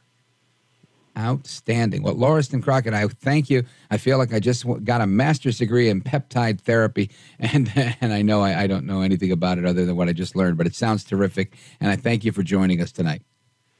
Rich, thanks for having me. You bet. I'll talk to you again real soon. Godspeed. Folks, we're coming right back. We're going to continue to this discussion, and of course, we're getting ready for Open Phone America, which starts at the top of the next hour. Don't go anywhere. This is America at Night with Rich Valdez. Call now, 833-4VALDEZ. That's 833-482-5337. 833-4VALDEZ. That's Valdez with an S.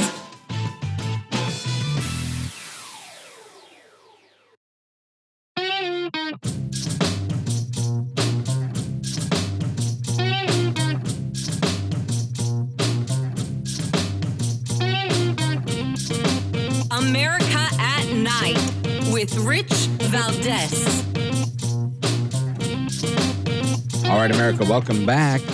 And I wanted to just remind you that we're going to be starting Open Phone America in a couple of minutes. If you want to get your calls in early, I recommend that because sometimes people hang on for a little bit and they're not able to get on because they call too late in the program. So definitely do that. But I'm going to share this story that, again, I was referencing. There's two stories, right? The one about the guy, the tech mogul who's stealing his son, well, taking his son's plasma to try and stay young.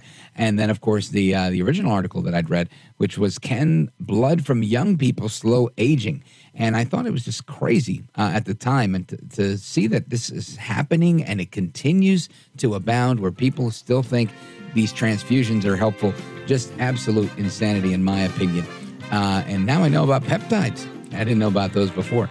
Anyway, More on that and everything else, including the Microsoft warning about the Chinese hackers in the United States, the debt ceiling, and everything else that we've been talking about. So don't go anywhere. Open Phone America starts right now. I'm Rich Valdez. It's America at Night, and the number is 833, the number 4, Valdez.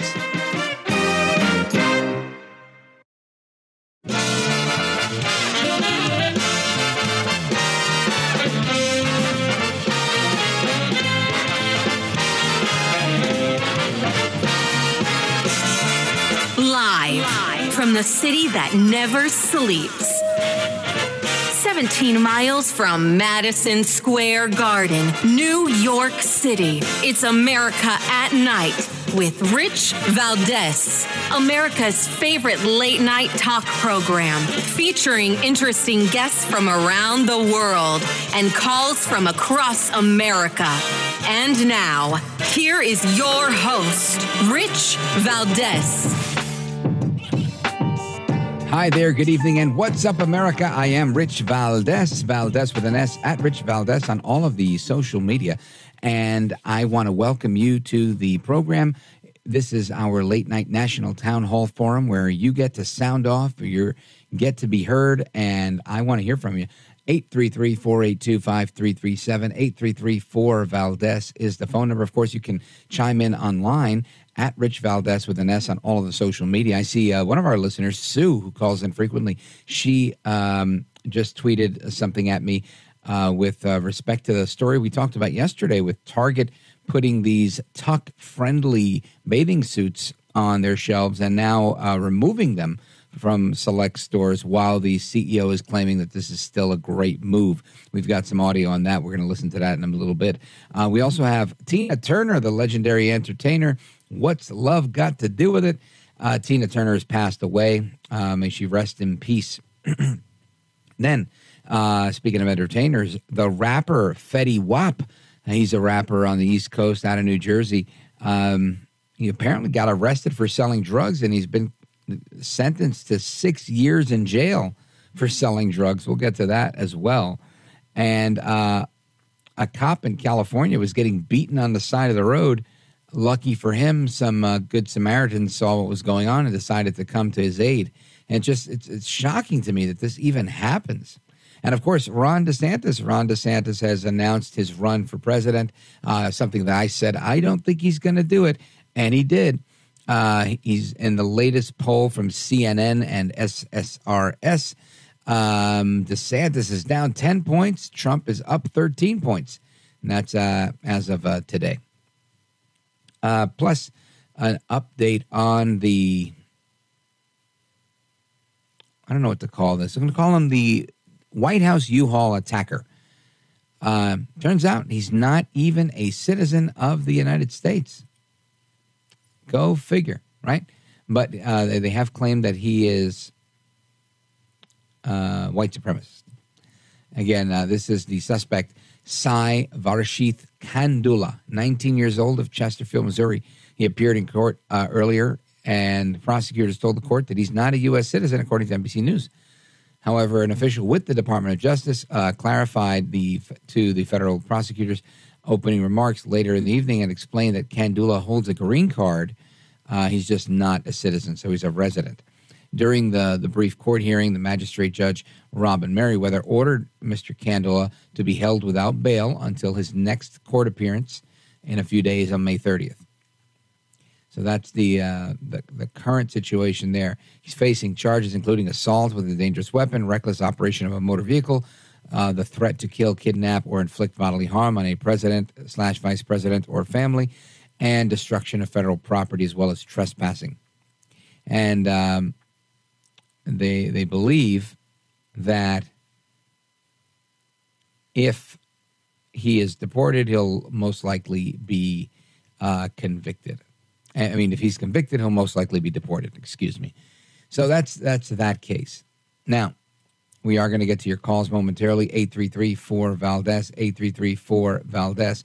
I also want to just remind you that there is a battle, a real battle against gas stoves. Now, some people will tell you, no, that's just the right-wingers and their conspiracies. They don't want to get rid of gas stoves. But I'm going to tell you this. I don't know about you. I really don't. I lived for a couple of years, 6 or 7 years, in a small apartment with my dad, and we had an electric stove, all right? But the majority of my life, minus those years, I've lived somewhere where there was a gas stove. I lived in Brooklyn, New York. Then I moved to a couple of different places within Hudson County on the New Jersey side of the Hudson River. And now I live in Bergen County, New Jersey. Always had a gas stove, except for a little while. And I got to tell you, I've never been poisoned by a gas stove. I don't know if you have. I'd love to get your thoughts on it, but I know that I have not. But Congress is holding a hearing on this stuff. They're having these conversations, and I just think it's crazy that it's happening, in my opinion. But that is oversight in Washington, and they continue. Now we have a clip of audio. Let me see here. Let me just scroll back to this. What's the number on that? All right, here we go. This is Congresswoman Shontel Brown, Democrat from Ohio. She's at a hearing on gas stoves today on the regulations that are being proposed. And she says that Republicans want to ban abortion and guns, but we're all talking about gas stoves. And I just think, man, this is crazy. Then we've got Representative Cori Bush. She's also there. We might get to that one as well. Then we've got Cori Bush again. This one's even better. Let's do this one, number 11. This one's terrific. Listen to this. She can only imagine the number of her constituents that are unknowingly being poisoned by their gas stoves. Check this out. I can only imagine the number of my constituents who are unknowingly being poisoned by their gas stove in the state that it is without this proposed rule being in effect, especially young children, our elders, and people with disabilities who are disproportionately at risk for contracting respiratory illnesses. Let's not forget that many of these gas stoves are not owned by the residents of those homes, but often absentee or corporate landlords. That is a thing. We have a number of housing regulations in place to ensure that renters are kept safe. This also applies when we speak about keeping renters safe to the indoor air pollution, how that should be a top concern. This proposed rule is not a ban on gas stoves. Research proves that improving the energy efficiency of gas stoves and switching to electric stoves completely will save lives, will save money, and will save our environment. Look, we're not banning gas stoves. We're just saying that we need to regulate indoor pollution for renters because we're keeping them safe. That's a top concern, right? It's literally what she said. It's not a ban on gas stoves. It's just research showing that improving the efficiency of gas stoves. So you improve the efficiency of gas stoves by switching to electric stoves. She literally just said that. This is not even rhetoric at its best. This woman, I don't know how she got elected. She's really not very bright. Please, somebody in Ohio, if 10 or 100 of you could just send her a letter, an email, call her office and beg her. Tell her, listen, we listen to this show at night. We want you to come on. I would love to have her on the program. Please, Cori, please be my guest because we need gas stoves. And I want to talk about gas stoves with you. I don't know if Cori Bush will accept my invitation. Lord knows, good old all-out crazy AOC has not accepted my invitations for several years now. But I think we've got to get to the bottom of this. I'd like to get your thoughts on it as well because I think it's a little kooky, to say the least. But we're going to get to your calls momentarily. We got calls from Montana, from Missouri, from Brooklyn, New York, from the Philippines, from Tennessee, and more that are coming in now. We're going to get to those momentarily in the order that we receive them, and we're going to do that right now. 833-4-VALDEZ. This is America at Night with Rich Valdez. Call now, 833-4-VALDEZ. That's 833-482-5337. 833-4-VALDEZ. That's Valdez with an S.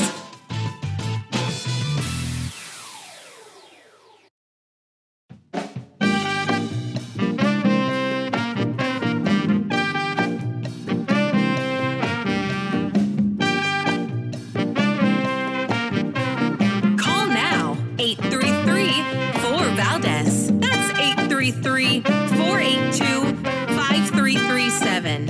833-4VALDEZ. That's Valdez with an S. Vladimir Putin's a bad man and has had absolutely zero problems with not getting his way with adherence to the Minsk Accords. That was his initial gripe. But even before then, he didn't like the color revolution and took Crimea.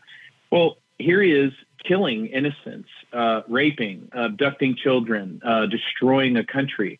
So saying that, well, Vlad's not so bad, you really want to check the facts on that.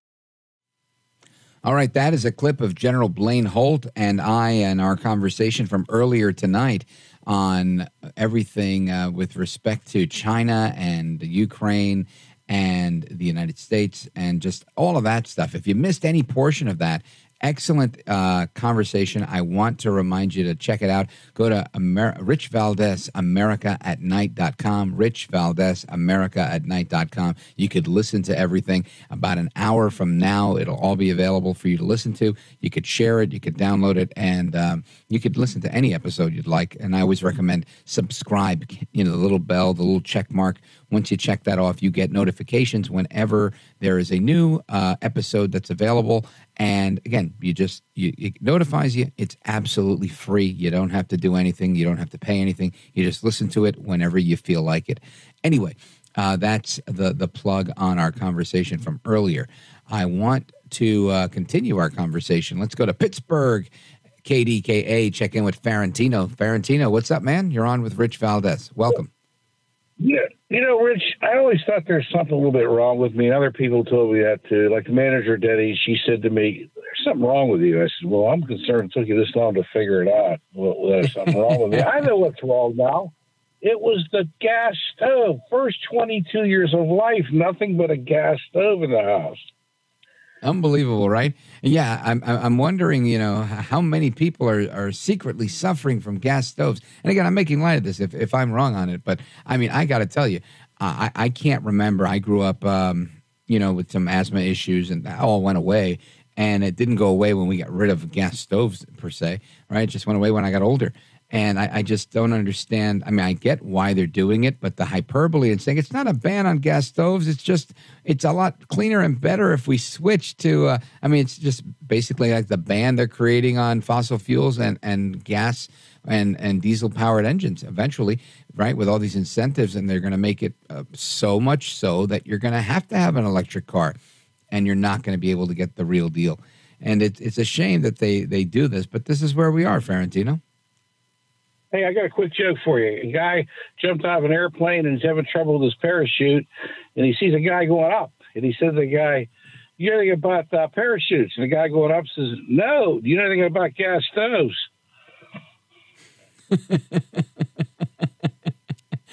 I was wondering why he was going up. That explained that. Thanks, Ferrantino. I appreciate it. That was funny. Let us continue. Let's go to Rolla, Missouri, KTTR. Catherine, welcome. Hi. I've watched Putin forever. Vladimir Putin? Yeah. Mm-hmm. When he put the Olympics in the part of Russia that he did, I got my atlas out and I looked it up where it was and what was around it. And lo and behold, the Crimea was there. Well, if you're going to have the Olympics, you have to have security. So that gave Putin the excuse he needed to investigate topographically any way he wanted to, all of that between the Olympic site and wherever else on the Crimean border, and under the guise of security for the Olympics. And then lo and behold, not long after that, he moved into the Crimea. And then, about a year and a half later, 2 years, started moving tanks around. And nobody said anything. They just let him stack them up. And it's, he's going into the Ukraine. And when anybody said anything to him, he says, I'm on Russian soil, the tanks are on Russian soil. But nobody ever said they're pointed the wrong way. You make an excellent point. And you know what's interesting is, he does everything, in my opinion, under the guise of something else and trying to encroach and step by step, taking another step towards where he wants to be, which is restoring the ancient footprint of the Russian Federation, or I think the Russian Empire, as it was once called. And I think you're 100% right. And we have to always watch out, because he says one thing, but he does another. And whatever he's doing, you got to watch him. He's very shady and he's very slick. Catherine in Rolla, Missouri, thank you. Big shout out to everybody on KTTR. I want you to listen to Karine Jean-Pierre today saying that, no, there's no debt ceiling crisis at all. There's no issue with Democrats spending. This is just a manufactured crisis. So for starters, this is a manufactured crisis, plain and simple. That's what we're seeing currently. That's what we've been dealing with for the past couple of weeks, a manufactured crisis. And don't take our word for it. Just listen to members of the House Freedom Caucus. They've been very honest about this and are now openly, they're saying the quiet thing out loud, referring to the full faith and credit of the United States as a hostage. The only hostage here is the American people, who have to eventually foot the bill for all of this spending. Neil in Bradford, Tennessee, WCMT in Martin. Go right ahead, Neil. Hi, Rich. How are you tonight? Wonderful. Thank you, sir. Good. I've been thinking, Rich, about all the spending that's going on. I haven't seen another administration since LBJ and the Great Society back in the 1960s that spends money as lavishly as the Biden administration does. And I'm a Democrat. I vote for Mr. Biden because I bought the line that he was a moderate. Well, obviously, we got a pig and a poke. And I'm concerned about all this out-of-control spending, and I'm afraid if it continues uninterrupted, Rich, it's going to result in our going the route of the Weimar Republic of Germany following World War I. Hyperinflation will ensue, and our currency won't be worth the money the paper it's printed on. Neil, let me tell you something. I believe that we're headed in the direction that you're describing. I don't ever use that word, the H word. I'm afraid of it. I've seen it happen, observing, like when it happened in Venezuela. I think we saw it in Greece. We saw it a few years back. So every time hyperinflation has occurred, it's been disastrous. And that's something that I want to live in the clouds. I really do. And think, it can't happen here, putting my fingers in my ears and going, la, la, la, la, la, la, la, la, la, la. I'm not listening to you, Neil and Bradford. We're not getting hyperinflation. But the reality is, man, we're in bad shape. And I don't mean to be the doom and gloom guy, right? Because, no, but the jobs are good and the employment numbers, no, and no. The devaluation of our currency is a very serious thing, and it's happening, in my opinion, very quickly. And my hope is that we can bounce back. I think, I always say our economy is like a house of cards. It's fragile, but it stands. And as long as we can continue to sell treasury bonds, and as long as we can monetize our debt one way or another, we can continue to be in the game. But the reality is, it is a fiat currency. And if you pull the rug out from under the house of cards, everything comes crumbling down. And that's what you're talking about. And I think the game, right, the job of the president and the economic council, whomever is the occupant of the White House, that's the game, is to say, how do we make sure this house of cards doesn't fall down? Then you get guys like Trump that want to make it better, but they need time. So I think this is one of the reasons I've always liked Trump. So we'll see what happens there, Neil, but excellent point. I'm glad you said it and not me, because I don't like hyperinflation, not one bit. Anyway, we're going to continue with your calls straight ahead, 833-4-VALDEZ. Again, thank you, Neil. We're coming right back.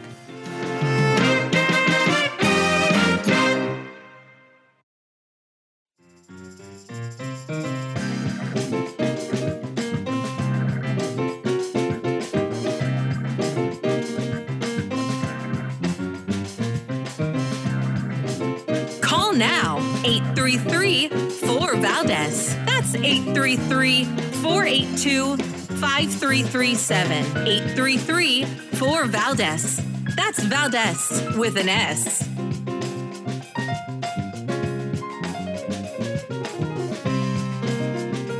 All right, America, welcome back. So we've got, yesterday we spent a good amount of time talking about Target, right? And their tuck-friendly bathing suits and all this stuff. And, you know, it was just crazy to me. And people were calling in and we were talking about the things that we see on store shelves. And it was just quite the conversation, honestly, yesterday. But Target's seemingly becoming the latest company to suffer backlash for their, ABC News is saying their support of Pride Month. I'm going to say for their deliberate targeting of children, because this is a children's section, and it's got, things that normally would have like little cupcake graphics on colorful T-shirts or things that say like Daddy's Little Princess or things like that. And now it says trans people will always exist. I mean, the things that you're seeing on these shelves are things I've never seen in my life. And again, you can always make the libertarian argument and say, look, if you don't like it, just don't buy it.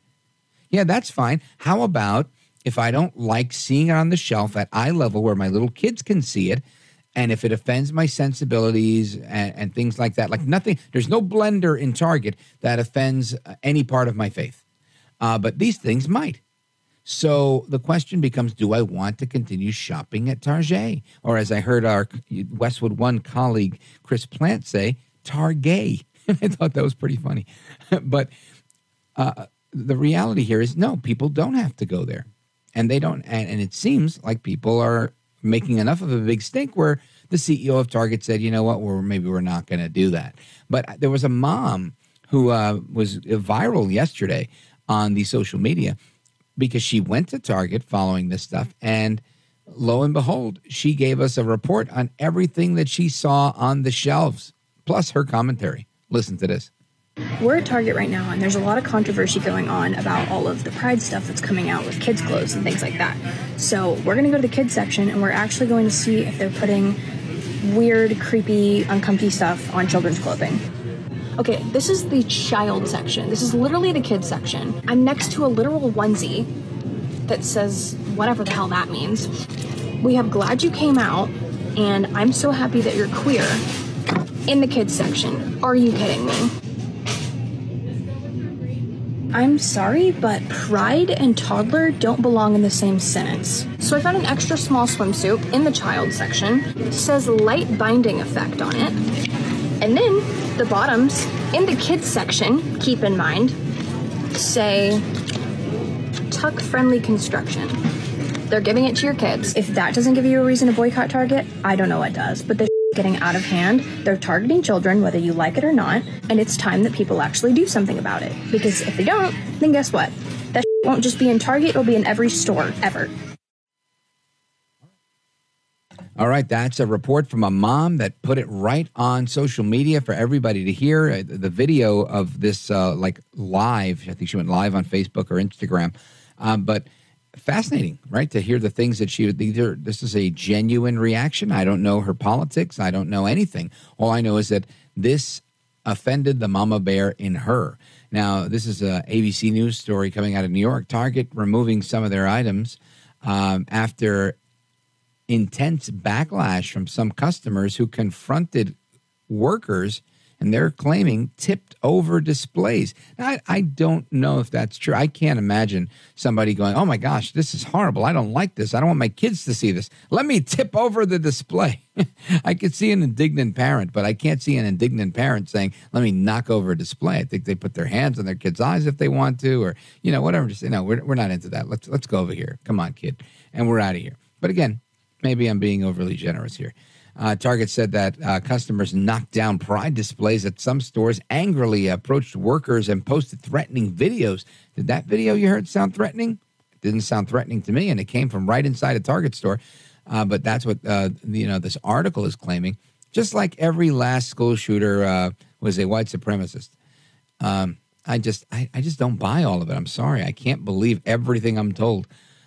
just because they say so. Just like the Biden administration. Interesting. There was a story I was looking at in my list of stories earlier that said that they were looking into investigating baby formula companies for this conspiracy, right, of not having enough formula. And I thought to myself, this is so reminiscent of the same way they investigate everything, right? Just like they investigated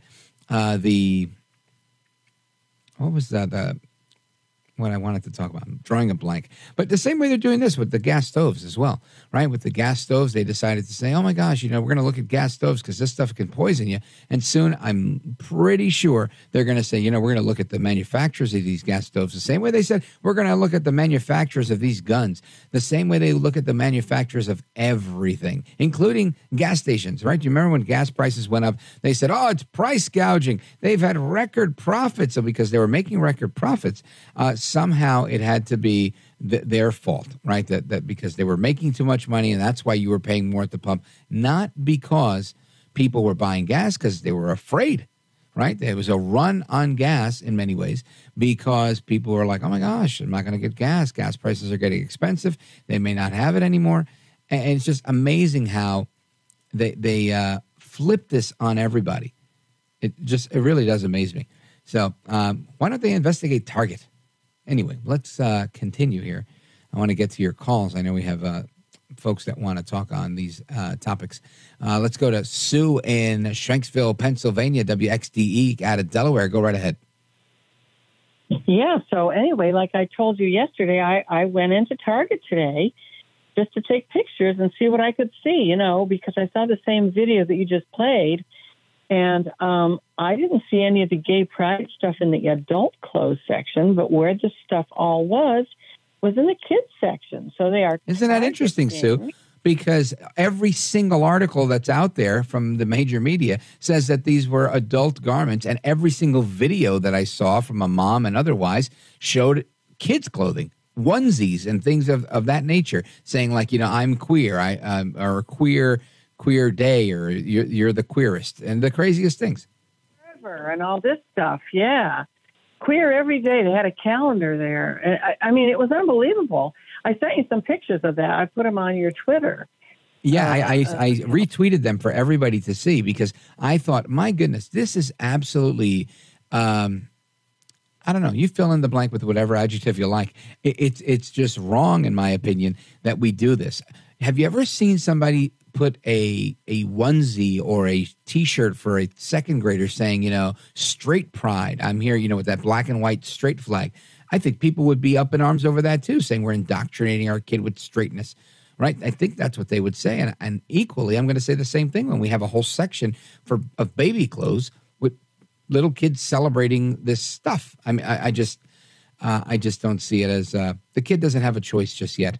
To have a political position on these things. I don't think a kid in a onesie can say, that's my free speech. I don't think they have this capacity yet. But again, what do I know? If their parents want to do that, they can. The other thing I wanted to mention was that DeSantis thing today. I don't know if you were in on that, but I just happened to get on the radio at that time, and they were getting ready to put it on the air. It was supposed to come on at 6 o'clock. And then they had these glitches and everything because, of course, you can't beta test something that's going to have 500,000 people in the room. But so a lot of the media was, kind of mocking, they had problems, they broke the Internet. But, it was kind of awesome, actually, because when I was on that call or on the Twitter, the room or whatever they call it. Yeah. It's like being on a big party line. It was 500,000 people on there at one point during that thing. And then when they finally got it sorted out, which was at about 6:30, because apparently they were using Elon Musk's account to begin with, and he has so many followers to begin with, that's why it was crashing. And then they switched to the other guy's account, and then everything was smooth as a whistle. And once I was on there at 6:30, and it was actually pretty smooth, there were 300,000 people on that thing. And I got to tell you something. It was very awesome because, now I'm a Trump person, Trump all the way. But I got to tell you, it was very invigorating to have the actual candidate live talking to that many people, making his case and explaining who he was and what he was doing. It was pretty powerful stuff, I thought. Oh, cool. That's the first I'm hearing that. I know a lot of people criticized it, saying that DeSantis sounded a little bit down or a little bit tired, and that they felt that it would have been better to have a visual where he could articulate his positions on things, and they could see his face and see his mouth moving and have that connection, or have hosted a rally and had, a lot of people. But I get what you're saying, the power of digital. And I think they could have probably broadcast it digital, if they actually had put people in a room.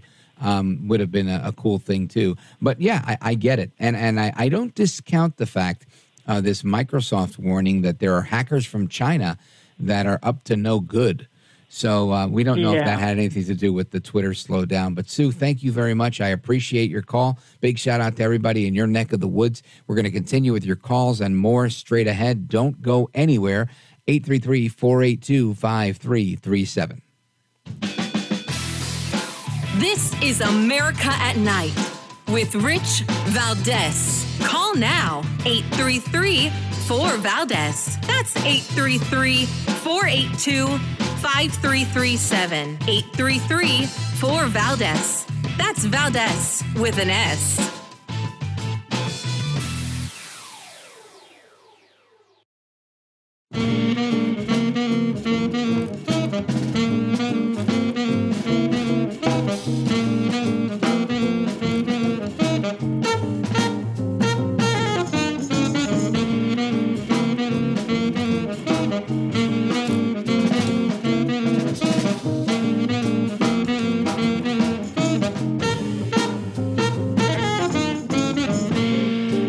Earlier today, I was scrolling through Instagram and I saw this attack that happened in Paterson, New Jersey. It was on News 12, the local news channel.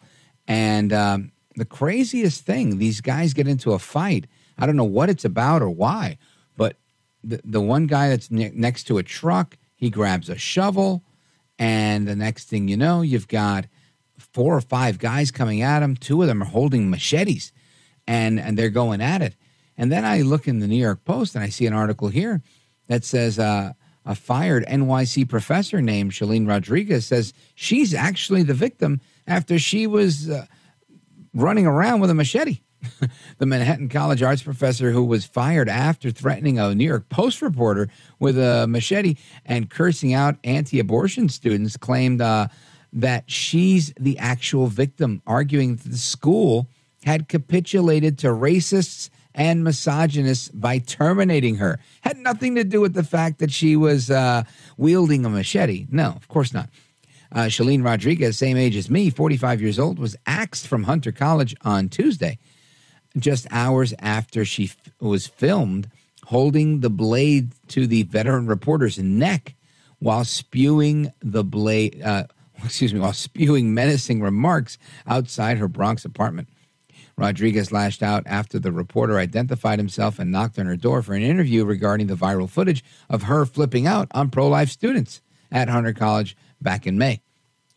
In a statement that she released, she says that this whole saga, quote, took a toll on her mental health. Professor Rodriguez didn't directly address the entire ordeal in her statement, claimed that she'd been inundated with violent, hateful emails and texts and voicemails over the past 2 weeks as the footage of her encounter with the anti-abortion students started to spread online.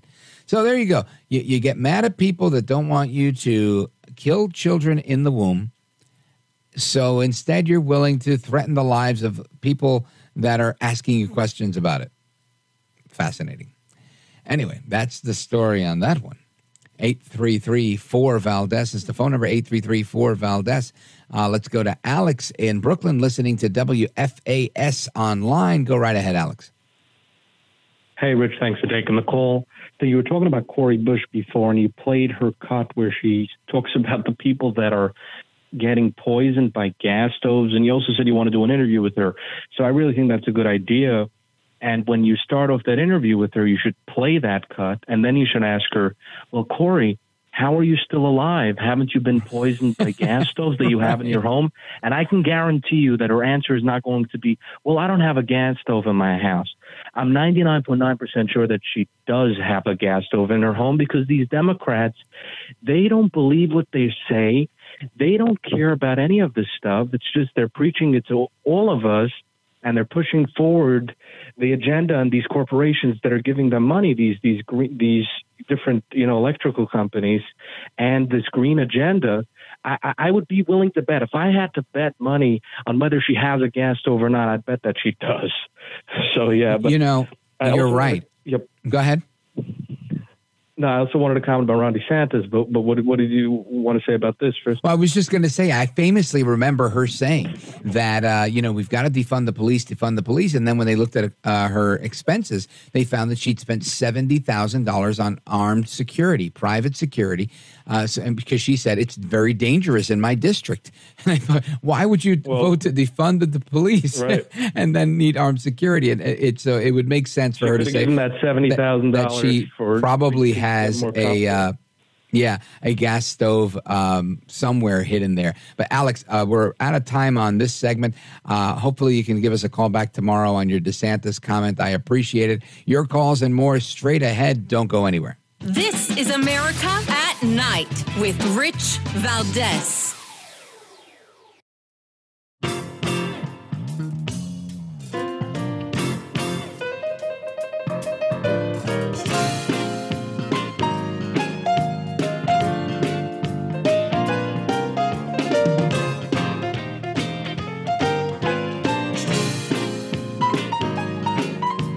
This is America at Night with Rich Valdez. All right, America, welcome back. And I want to continue with your calls. We're going to go to Michigan, KDKA. Let's go to Kim. Go right ahead. Hi, Rich. Thank you. You're welcome. Yeah. Speaking of that weird thing that was going on today, was it China or Russia that was messing with our internet? So that's China. And the name of the group, their code name is Volt Typhoon. Volt Typhoon, which I think is a pretty cool name for a bunch of bad guys. But yeah, Chinese state-sponsored hackers compromised critical cyber infrastructure in a variety of industries. This is a quote from CNBC a little while ago, earlier this afternoon, rather.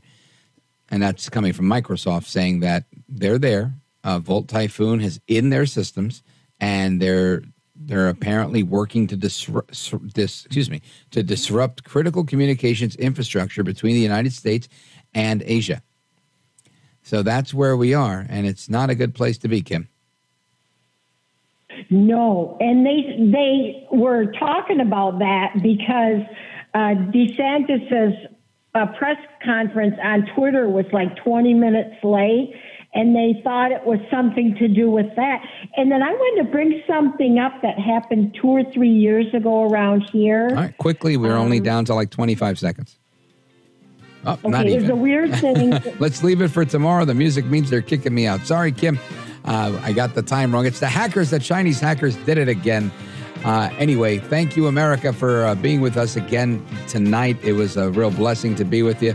Hasta la próxima. Until the next time, make sure you stay tuned right here. Take care. Good night. God bless. There's a lot of good programming here, but we'll be back, and we're doing it again tomorrow. I'm Rich Valdez.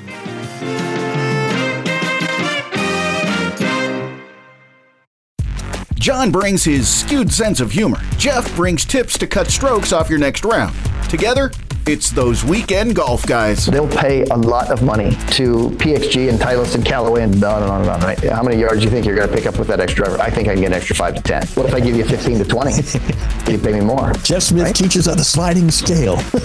Those Weekend Golf Guys, the podcast, part of the Believe Network. Just search BLEAV on YouTube or wherever you listen.